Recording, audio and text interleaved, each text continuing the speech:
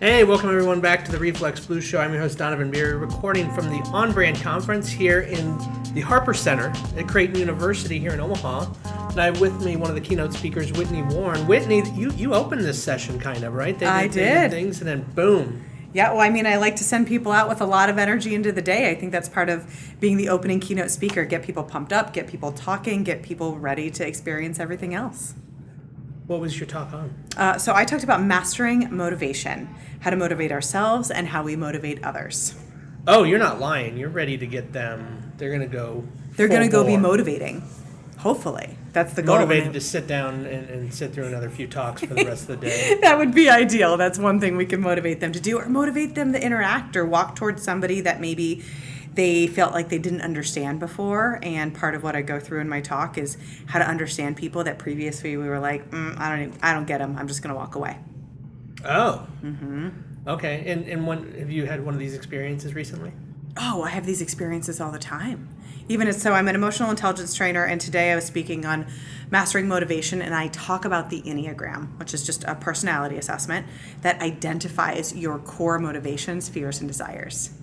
So we tend to live in a culture that loves personality assessments, but most personality assessments spit out behaviors. Like, this is what they're going to look like in the workplace. This is what they're going to do. The Enneagram will reveal to you why you do it. The subconscious internal thoughts, feelings, and action patterns that you have that actually get you out of bed. Not the job, not the kids, the why behind all of that. And what we start to understand is that there's 9 different core whys. And my why, I'm guessing, Donovan, is different than your why. Oh, geez, what are the 9? Do you know them? I do. So the Enneagram, you're going to get a number. No number is better or worse than the others. In fact, the Enneagram, if you look it up, it's a circle. And the circle starts at the top with 8s, 9s, and 1s. So 8s are motivated by maintaining power and having control over themselves and their destiny. These are people who like to be leaders, like to get up. I'm an 8. I'm totally fine standing on stage. I'd rather be on stage than in the audience. And that's the rare one, I'm assuming. It is not. Well, it depends. The rarest one is actually the 4. We'll get there. But you're going to see 8s a lot of times in positions of leadership because they are actually motivated to take up that space. They aim for it. They go for it. They'll do whatever is hard because that is what gets them out of bed in the morning, is facing the challenge head on as the leader of the challenge. Okay. Mm-hmm. Then you move on. You get 9s. You get to right next door are peacekeepers. These are people who are motivated by harmony and bringing people together and uniting. So they tend to be highly collaborative leaders. But what you'll notice in them is that they might not always offer their own opinion. They will be champion for other people's opinions, but they might withdraw their own. So these are people who are seeking comfort, seeking unity, seeking collaboration, and they lead from the softer side of that space. Then you move over into the 1s. These are your precise, structured, concise leaders. These are people who have a list, they check it twice, and they're going to check your list too. They want things to be good and right. They are motivated by creating the best version of something they possibly can. So these are your classic perfectionists. Mm-hmm. Okay, then we keep going. You go around the circle and you head into 2s, 3s, and 4s. 2s, they're motivated by being liked and appreciated. These are the people who will do anything for you. They're the people who are stopping by. They're getting everybody else's tasks done. They're bringing the snacks to the party. They're making sure that you're okay after your grandmother's passed away. And all they need is that moment of I see you, thank you. Thank you for all you do. So they're motivated by feeling that appreciation. You get into 3s. These people are motivated by getting it done and reaching the goal. These are your classic achiever people. They're like, what's the goal? I don't care what it takes. I'm going to get to that goal. So very success-oriented. These are the people who, in the workplace, they're always like, okay, efficiency, clarity, this is the mission, let's head forward. Okay. Then we have our 4s. They're unique and authenticity oriented. These are people who are deep feeling, very intuitive, tend to be in the workplace. They're always going to want to have their unique thumbprint on a project. They are not status quo people. They are, how can I make this mine people? We move into our 5s, 6s, and 7s. 5s have a strong desire to understand. In fact, they are motivated by understanding the world. These are people who ask a lot of questions. They're very process-oriented. They may look like introverts to everybody else, even if they're extroverted.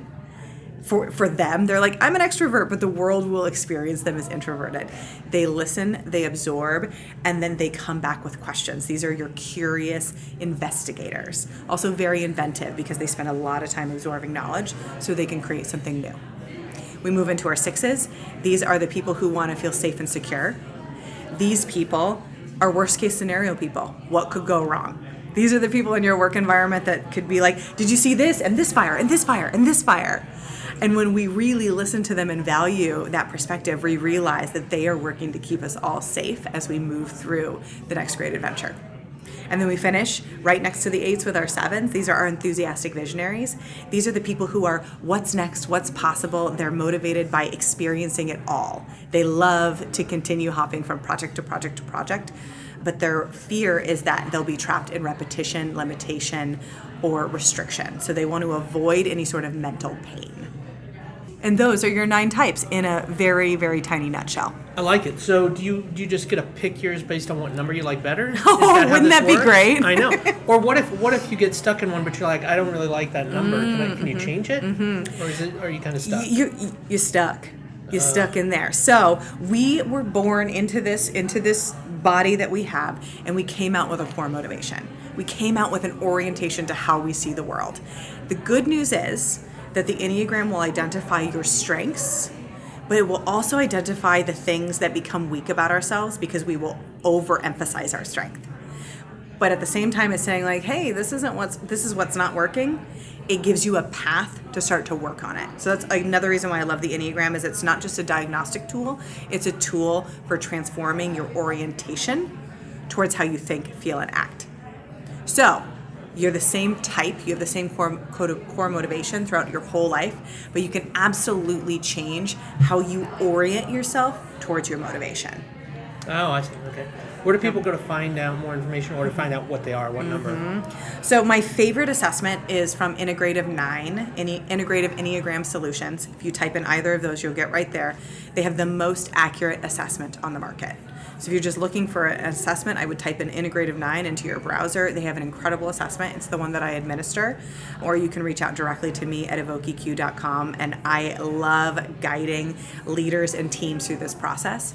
Because as soon as you know the person sitting across from the table, you're like, oh, that person just drives me crazy. I don't understand why they ask these questions. I don't understand. The Enneagram answers the question of what do I need to know to understand that person?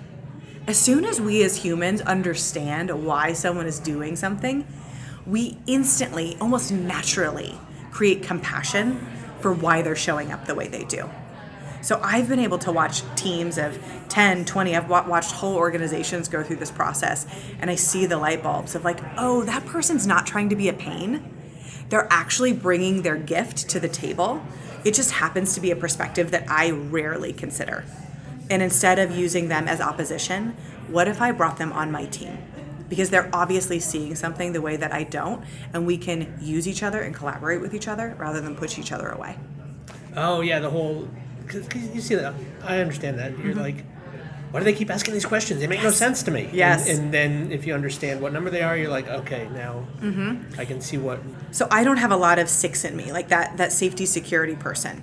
I actively run towards risk. I love it. I want all of it. I don't think about consequences naturally. It's not part of my setup.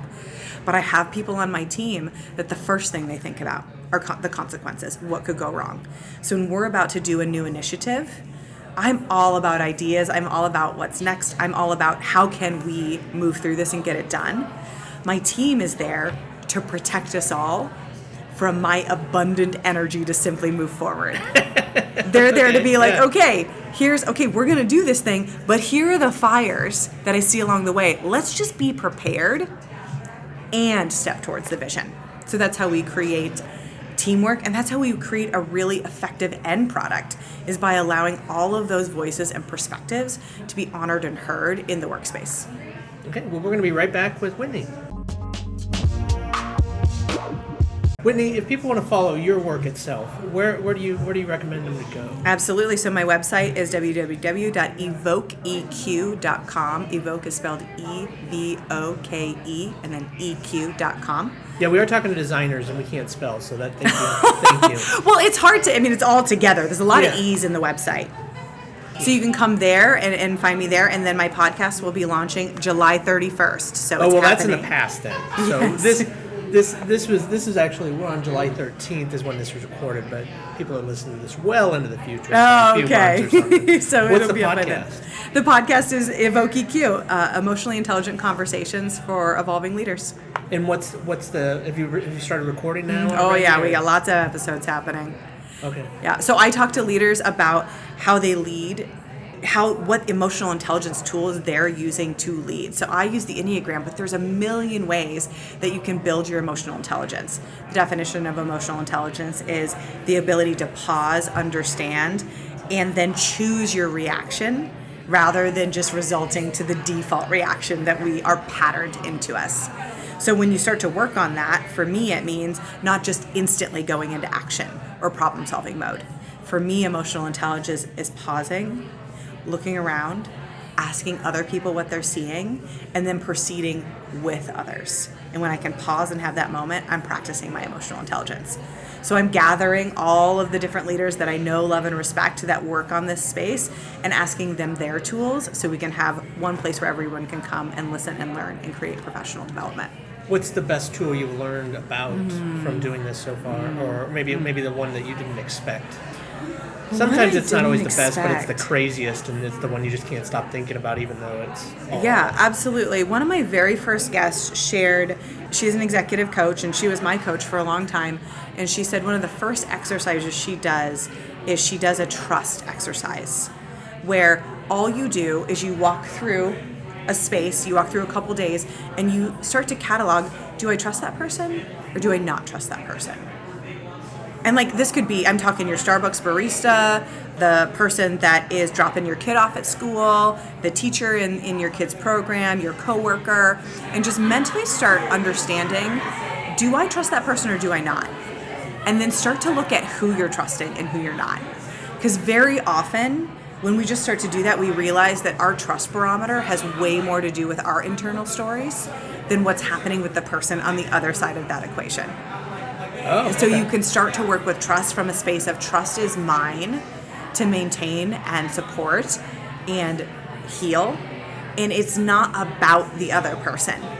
We so frequently make trust about the other person. They have to earn it, they have to maintain it. And part of that is true. But most of us have barriers to even putting trust in front of another person. And so when you start to realize that actually you're in charge of trust, you're in charge of your relationship to trust, you can completely transform who you let into your life and how you let them into your life. Oh, that's interesting. Because it's a simple question, but it means a lot. It does. Who do you trust? And I oftentimes find that people who are very untrustworthy of others, if you get right into them, they're very untrustworthy of themselves. Oh, okay. So we tend to pass along the things that are deepest in us, and we think that it's about them. And I'm always like, okay, but what does this mean? How is this happening in you? If you see the world as very judgmental, like everyone is so judgy, I am willing to bet that you are super judgy. And I say that as a judger, as someone who is like, I bow to the judgment gods, and I say, please forgive me, please release me from this space, but I know I'm a judger. And so I think everyone is judging me the way I would be judging them. The truth is, I'm doing all that work. I have no idea if they're judging me or not. I'm judging me, therefore I think they're judging me.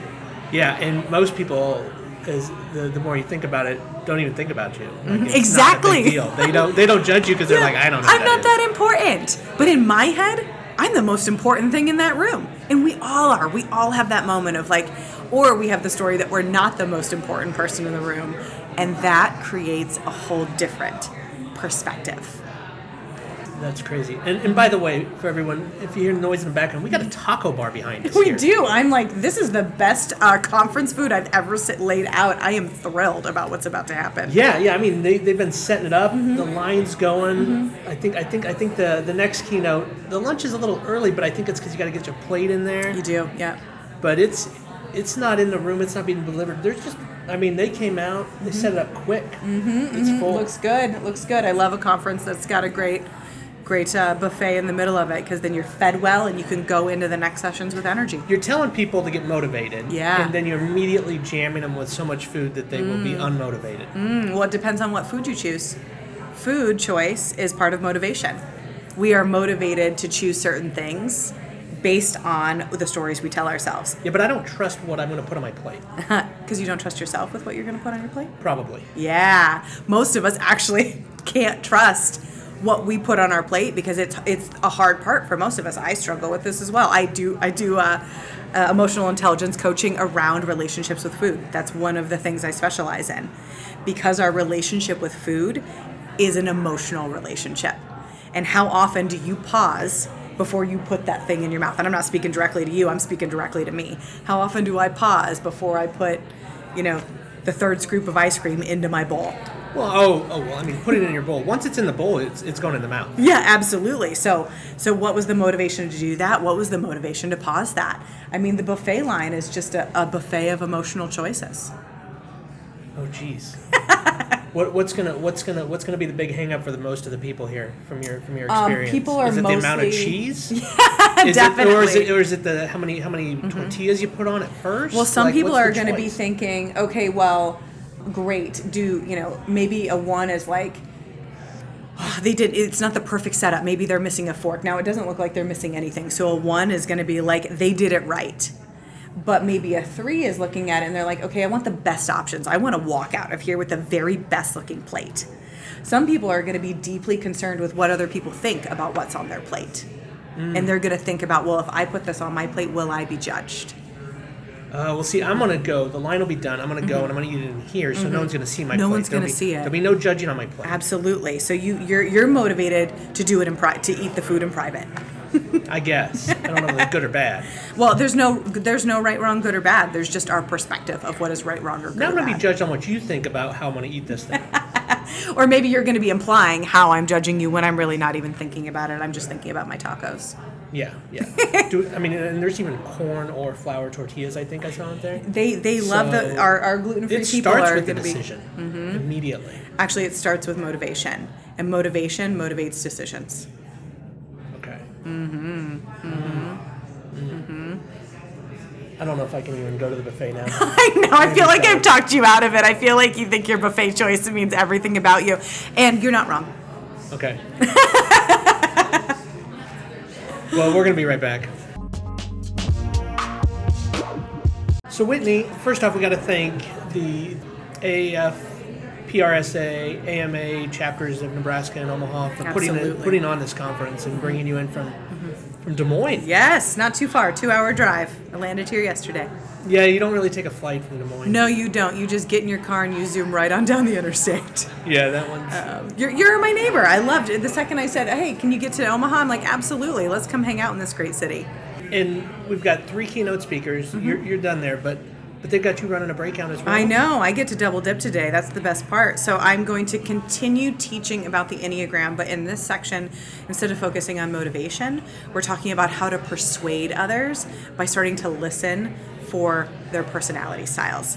So when we talk about persuasion, we cannot miss that part of persuasion is understanding that we're always manipulating. And if I say that word, and people have a negative orientation towards the word manipulation. Like if I'm being manipulated, it's a bad thing. It doesn't sound positive. It doesn't sound positive. And sometimes it's not, right? We can manipulate for negative reasons, and we can manipulate for what we think are positive reasons. But what I'll say is manipulation at its core is showing up in such a way that you nudge the end result in the direction that you wanted it to go. Meaning that when I'm in front of people, I am constantly thinking about what are the top 3 things that this group could need. They want to know that they're autonomous, that they have autonomous decision making, that they have power in their own life. They want to know that they're accepted. Some people are autonomy focused. I can do this all by myself. I've got this. Some people are acceptance focused. These people want to know that you love them, that you'll take care of them. These are story focused people. You bring them in with a hug and a smile. And some people are security focused. They want to know that they're going to get the data, the information, and the stats in order to make the best decision. So when you're marketing or when you're talking to a group of people, you start with, okay, how do I gain trust? And how do I show that you have autonomy with me? I establish credibility. I establish, I'm the expert, I got this. And you'll see this in advertising all the time. When we bring in a celebrity, that is establishing trust, and it's establishing trust through, okay, this person obviously has control of their life. If they have it, I can too. But I think people also sniff out. They know if that celebrity would actually use that product Absolutely. in a lot of places. Because sometimes you see one that's a mismatch, and you're like, I don't know. You feel less about the product and the celebrity immediately. And that's an interesting moment, because what the advertising agency was likely trying to do in that moment was to create that ping for someone who's looking for credibility, but there was a gap. And that's going to do more to damage that experience than anything. When you feel like, oh, I should be able to trust this person, and I can't. Like, they didn't line up for me. And then you step into people who are looking to be told a story in order to engage. These are people where, the people who cry at commercials. Like, these people want that emotional connection to the product. If they feel it, they're going to press that button. They're like, mine, oh, I felt it. And then you have people who want the data. Early adopters who are like, I want the specs. I want to know how long it'll run, how fast it'll run, and which one's the best thing. Ideally, you're hitting all three of these. You're creating trust, you're telling a great story, and you're giving people all the details that they need in order to buy the product. When you hit all three of these things, you've hit all three parts of persuasion. So no matter who you're talking to and what their bias is, they're going to hear something in it that resonates with them. And sometimes I'm assuming you can't do all three in one short commercial or something. So I think it might be a larger campaign, or you might have to push them somewhere. Yes. My experience is that usually a commercial will lead from one style. They might touch a little bit on the other two styles, but they'll lead with one. And then they'll use a holistic campaign to touch all three of those styles. It's good to think about, to say, are we touching these three things somewhere in our in the full things? Because I know campaigns aren't just one little short commercial or something. They're multiple touch points. Yep, and you have to really examine how you take in information, because if you're leading a campaign, now I am someone who goes, if someone I trust says they love a product, I'll just buy the product. I won't look at the reviews. I won't look at the details. I don't need a story. I trust you. You say it's good. I'm ready to go. Because I'm very autonomy focused and I'm very trust focused. But some people need to be brought in and told, and if that's your style, you're naturally going to lean towards storytelling to get the product sold. If you're a data person, you'll lead with data. So you have to be really, really clear, where's my starting point and where is the one that I rarely dip into and I need to work on. For me, it's that analytical side. I love telling a good story. I love putting my shoulders back and creating trust in my audience. But I need to have all of the information when I go to sell something. And it's the last thing I think about, but there's a huge section of the population that's exactly what they're thinking about. That I won't get their trust, no matter how trustworthy I think I am. I'm not going to get their trust if I don't provide the proof they need to say yes. Do you recommend bringing in another person to work with that does that part, or do you? Absolutely. Okay. I mean, that's what teamwork's all about. That's what the Enneagram gives us, is an ability to say, hey, my personal natural capability is to stand on stage, put my shoulders back, and gain people's trust. I do what I say I'm going to do. I follow through. So that's my job. That's how I'm going to lead. But I have people on my team that research and think through everything and make my spreadsheets and say, hey, you can't keep their trust if you don't have X, Y, and Z buttoned up. And so I bring in people to support me where I'm weak, which means I have to know where I'm weak and be okay with that part of myself, and be okay with being I would fall on my face without that other person making sure that I'm covered. Well, that's fantastic. Well, Whitney, we thank you very much for your time. I look forward to making all the wrong decisions at this taco bar. Me too. And I think half of my decisions might even be just based on what items are the lowest, because then I assume that more people already took them, and I'm just going to use their advice. Oh, absolutely. You're going to see what happened before you and go with that. I like it. Yeah, if the rice and the beans, I'll see which is lower, and then I can just determine which is better based on that. I love that you're thinking through this. You obviously have a process. Yeah. Yeah, I don't know if you got a game plan. I do. I mean, I game plan. I'm a gluten-free gal, so that's my game plan going in, is I choose the gluten-free options. Okay, well, Yeah. Good luck. Yep. Yeah, corn tortillas are my jam. Let's do it. The Reflex Blues Show with Donovan Beery is hosted at 36point.com. Music by Dust Lab.